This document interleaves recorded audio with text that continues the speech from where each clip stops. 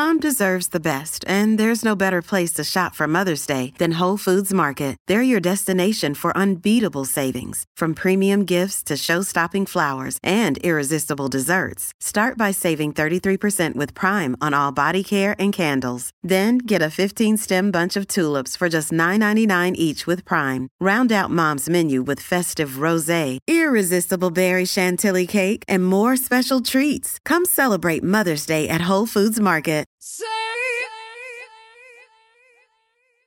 It's very powerful, and it makes sense to me that caffeine stimulates critical thinking. I also drink lots of coffee when I'm writing, and I know it has played an important role in the lives of many scholars, many scientists, many artists. Balzac famously, whether it's true or not, we don't know, but it's said that he used to drink around 50 cups of coffee every day.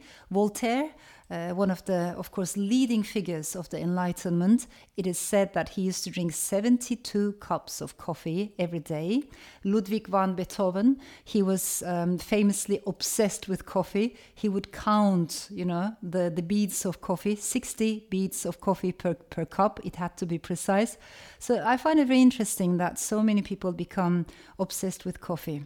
But of course, it is not about the drink only. It's about the conversations. It's about the friendships. It's about the sisterhoods. It's about the love, the social ties, and the cultural bonds that are formed around coffee and the secular spaces that we create. So I want to leave you with this proverb. In Turkish, we say, just one single cup of coffee is remembered for 40 years.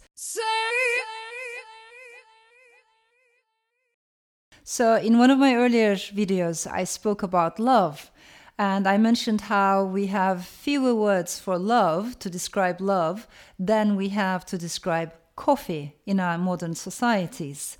And several listeners afterwards also asked me to speak about coffee, and I will gladly do so because I love coffee. I love coffee houses, and I grew up in a house in which coffee was very important. My grandmother, like many Turkish women of her generation, she loved to read coffee cups, and it was a ritual, in her house. This house which was full of superstitions, a lot of irrationality, lots of folklore, lots of oral storytelling, and coffee was a big part of it. But of course, not only my childhood or my upbringing, there are studies that show all across the world today around 90% of adults consume some type of caffeine almost every day. So it has become an inseparable part of our lives. I also want to briefly mention the etymology of the word because it's so interesting.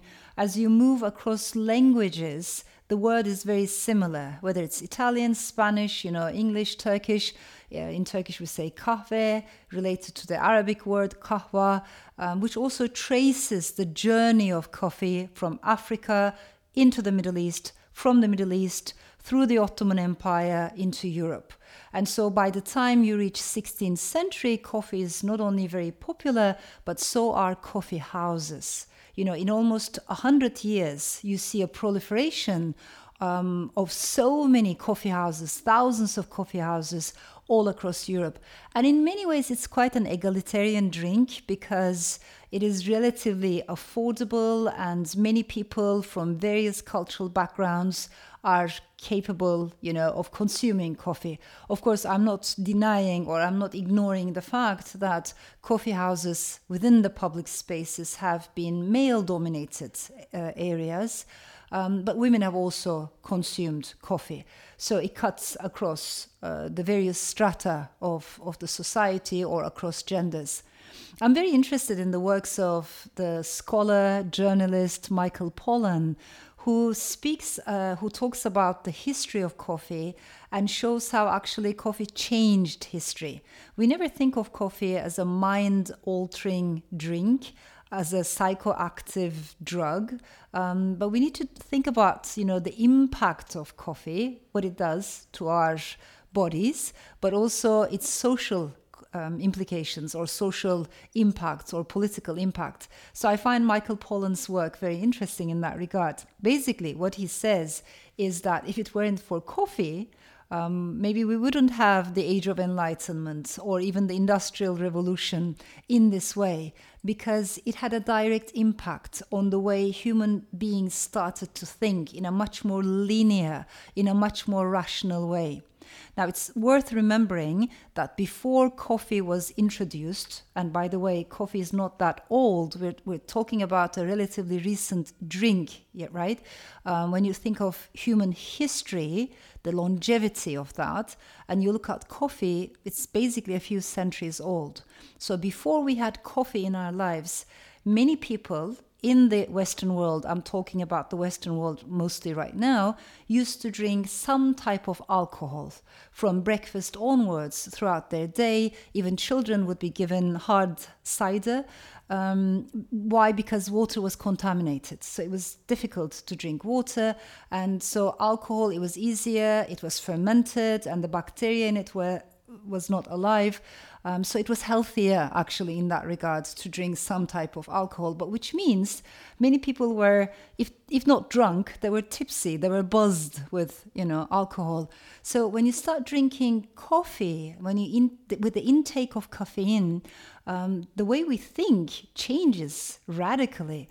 I also, before I go forward, I also want to mention that within the Ottoman Empire, when I look at the journey of coffee, it's quite interesting because many rulers, especially authoritarian rulers, were very much aware that coffee houses were fast becoming hubs where people from completely different backgrounds could get together, take their caffeine, they wouldn't use these terms, but take their daily coffee and then start talking politics, start talking about society or criticizing, daring to criticize. That kind of rational thinking, that kind of critical thinking was encouraged by this drink, but also these public spaces that were provided by coffee houses.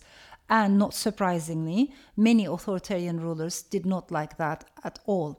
So just to give you an example, one of our sultans in Ottoman history, his name was Sultan Murad IV.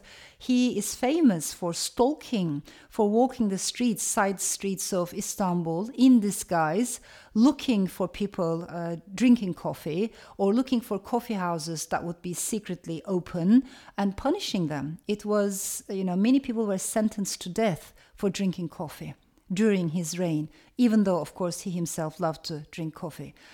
So it's interesting to me to see that right from the very beginning, many rulers were aware of the social and political implications of coffee. Now, coming back to Michael Pollan's analysis, I think it's very powerful, and it makes sense to me that caffeine stimulates critical thinking. I also drink lots of coffee when I'm writing, and I know it has played an important role in the lives of many scholars, many scientists, many artists.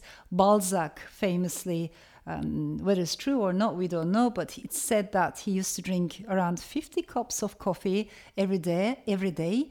Voltaire, one of the, of course, leading figures of the Enlightenment, it is said that he used to drink 72 cups of coffee every day. Ludwig van Beethoven, he was famously obsessed with coffee. He would count, the beads of coffee, 60 beads of coffee per cup. It had to be precise.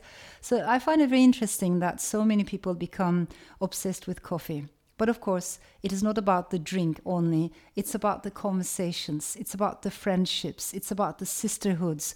It's about the love, the social ties, and the cultural bonds that are formed around coffee and the secular spaces that we create. So I want to leave you with this proverb. In Turkish, we say, just one single cup of coffee is remembered for 40 years. Because with every cup of coffee, with that smell, with that taste, what you bring to mind is your emotions, your memories. It triggers, it opens up bigger conversations and bigger memories. That's why when we drink coffee, I think it's worth bearing in mind the history and all the emotions and all the memories that are attached to that single cup of coffee.